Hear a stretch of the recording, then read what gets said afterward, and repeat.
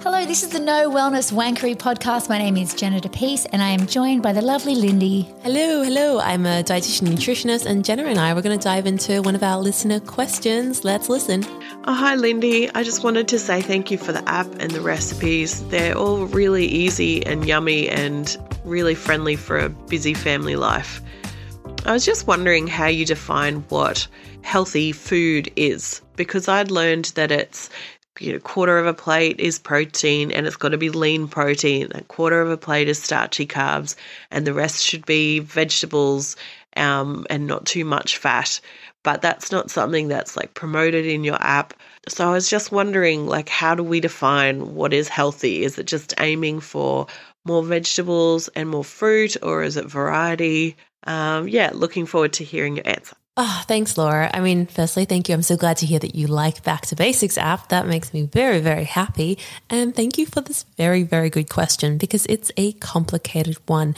How do we know if something is healthy? What is healthy anyway? It's all become very confusing. I suppose I feel like a good place to start is when you're creating recipes for Back to Basics, what do you kind of think about when you're putting together a recipe that is healthy? Okay, cool. So there's a few things that I'm not going to include. So things like bacon or really processed meat, anything that's considered carcinogenic. So like alcohol, that kind of thing. It's a very small list, but that kind of stuff isn't really generally making it into Back to Basics. Well, everything else is fully included. The other thing I'm trying to do always is crowd in more of the healthy stuff while still giving you lots of flavor. So it's how can we get more vegetables into this meal? And some of the recipes are going to have it's going to be pasta with lots of vegetables and not as much protein. So I don't think we always need to stick to that ratio. And some of them will be more of a high protein with lots of vegetables. And I just think that we need to be a little bit more fluid with this definition of what healthy is. Some meals, it would be nice if they were a little bit balanced and had a bit of mix, but sometimes you're just going to have the carbohydrates. What I'm always looking for is, can we pump in more of the healthy stuff, crowding in more fiber, so legumes, lentils, chickpeas, beans, or can we crowd in more vegetables? We know that only 5% of Aussies are eating enough vegetables. 5%, right? That is really small. It's super low. So generally, if something's going to contain more vegetables, it could be healthier. Not always, depends on the person. Adding in fruit, because we're not getting our fruit targets for the day. So I'm always kind of going, okay, how do we add in more of this stuff? And also with the recipes, I'm always thinking, how do we make it affordable, doable, convenient? And you probably have it in your pantry already, whilst being flavorful. And I think we have this idea of there's perfect nutrition, right? Which is these smoothie bowls and there's minimal anything added to them. And the perfect plate with the exact right proportions and ratios of everything. Correct. The right macros or the right calorie amounts. And I just think that these are two quite extreme versions of what health is. I don't think it's probably what's realistic and doable for us. I think what we are looking for is, yes, we're looking for variety. So if you're eating the exact same food every day, even if it is the quote unquote perfect salad, right? It had everything beautifully mapped out, ticked all the boxes. If you ate it every single day, that's not healthy either, because your body really does need variety and mixing things up. We're meant to change with the seasons. And so sometimes I think we get cooked on this idea of these are allowed foods and we only stick to a small number of allowed foods, as opposed to embracing constantly varying up our diet. And I know that's a lot harder, because it's easy to go, well, this is black and this is white and these are the rules. But ideally, we're always mixing it up. You and I were talking about this question because we think it's a really good one.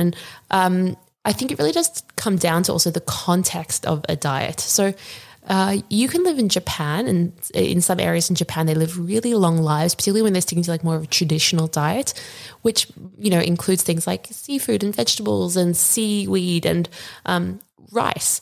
And you can live in Denmark and you can live, the Danish diet can be a very healthy diet as well. And the Japanese and the Danish diets, they're very different diets. And yet both population groups can be incredibly healthy. And I think we tend to think that there is one definition of health, but most foods, they fall somewhere on a spectrum of health. So sushi, for example, right? Okay, so sushi can be a healthy option. It can be a less healthy option. It depends what you're comparing sushi to as an option. But I think there's certainly a place in your diet to have sushi. I consider it a healthy enough option. And I guess that's a definition I'm always running through my mind, is something healthy enough, where I'm kind of like, it's ticking enough boxes. It doesn't have to be perfect. It doesn't have to fulfill everything. Sometimes it's healthy if it's giving you the energy you need, and you need that energy right now. Sometimes it's healthy if it's like warming and comforting and ticking those boxes. And sometimes it's healthy if it's giving you a whole bunch of nutrients that make you feel better. I know I'm not going to give a very concrete answer here, but I think it's all about the context of the diet and frequency. So fruit is incredibly healthy, but if you just lived on fruit, that's not very healthy either. I think it's as people are trying to wean off all the diet culture rules in their head and move into a more intuitive space, you kind of are seeking out other rules. It's like, well, what rules can I want to live no rules, but I need rules to replace my old rules. So what foods are healthy and what foods are not? And it's a very hard thing to start eating more intuitively and realizing that there doesn't actually need to be rules for food to be healthy. And if you're trying to stick to a certain plate where everything is perfect and a meal is always balanced, that's not going to be intuitive, because sometimes you don't feel like eating all of those things and you're forcing yourself to eat things that are perfect. And then if you don't eat that, then you're going to go eat something that's not perfect and then you're off the bandwagon. I think it's such a good point. I often think about how in nutrition we're often told, all right, well, for your cereal, you should be looking for this many grams of sugar per 100 grams. And I'm like, who can remember all these numbers, and because each category you have to remember like different numbers. I'm like, this is too hard for all of us, and no wonder we all feel so overwhelmed, because we've been told to focus on nutrients as opposed to whole foods. You don't eat calcium, you eat yogurt, which contains calcium, but we keep talking about things like calcium. And I think what happens is we so get caught up on which nutrients we're not allowed. And I think what we need to focus on, instead of this reductionist approach, which is like, here are the foods you're not allowed to eat, here's a subtract these from your diet. We're focusing a bit more on an additions approach to nutrition, positive nutrition, where we're focusing on the foods we want to eat more of. And instead of just focusing on the nutrients we want to eat more of, we're focusing on more of the foods we want to eat more of. So what are those foods? What are foods that I would categorically go, these are healthy for you, if you're eating them within the balance of that food?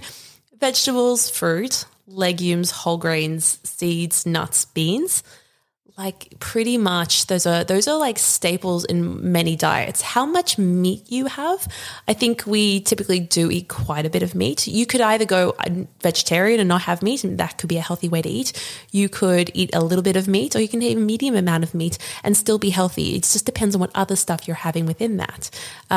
Sometimes, let's say you're having meat only once a month, you could go for that fatty, delicious meat option, because it's not something you're having every day anyway.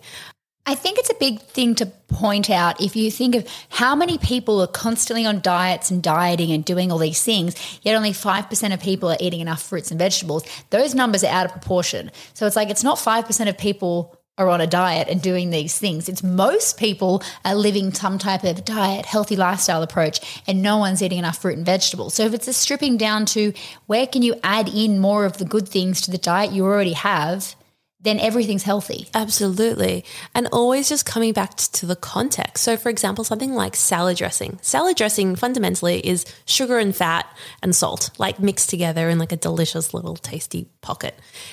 But you eat salad dressing on salad, and it helps you eat so much more salad. So is salad dressing itself healthy? No. And so you often get these articles that are like, salad dressings, all the hidden sugar and hidden fat and so bad for you.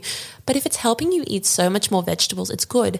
Think about something like sweet chili sauce. That's also like another thing where people are like, this is evil, it's bad for you. You have a dollop of sweet chili sauce, and no one's drinking a bottle of sweet chili sauce. No, and so it's all about this context. I think we shame and we vilify certain foods, but without thinking about how does a normal person actually eat these things.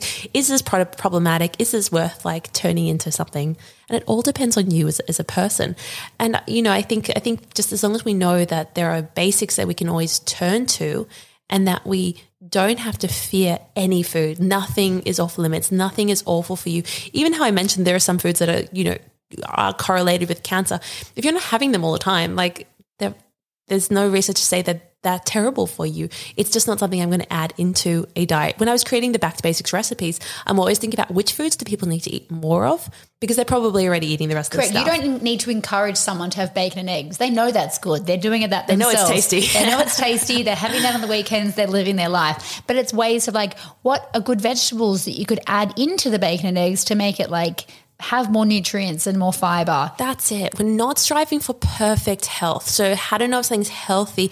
Does it have anything that's positive for me? You know, if old school nutrition's like less fat, less salt, less sugar, I'm going, what does it actually bring you though? So I can handle a little bit of fat and sugar and salt if you're giving me those healthy nutrients as well. And that's the sweet spot. That's the balance that we should be striving for.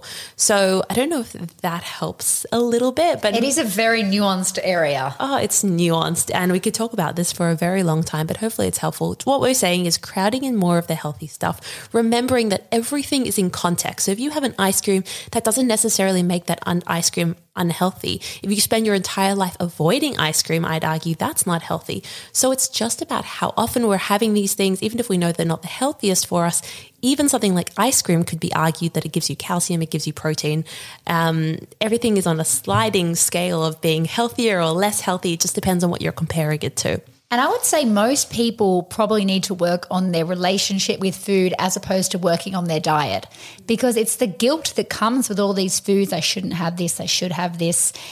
That's just riddling their minds, people that do have a bad relationship with food, as opposed to the occasionally having an ice cream or having a sandwich and toast, like these things. I think it does so much more harm, because of what it does is it can swing us into that weight cycling, the yo-yo dieting, the good or bad relationship with food, and can often lead to things like binge eating and overeating. And on that note, I know it's like a bit of a divergence, but if you do feel like that is something you'd like to work on, I do have a free 5-day course that you can do to help you stop binge and emotional eating. You can just sign up to it via my website, lindycohen.com, and I've got some really good tips in there that hopefully can help you answer this big question about healthy food and reducing some of that, the rules around it. And the mental load. As always, if you have a question that you're thinking about, nude_nutritionist on Instagram, look Lindy up, have a scroll, maybe like some posts if you like them. It's not my Instagram, so imagine if Lindy was like my post, like her post, send a question and we would love to answer it. Thanks for listening, guys.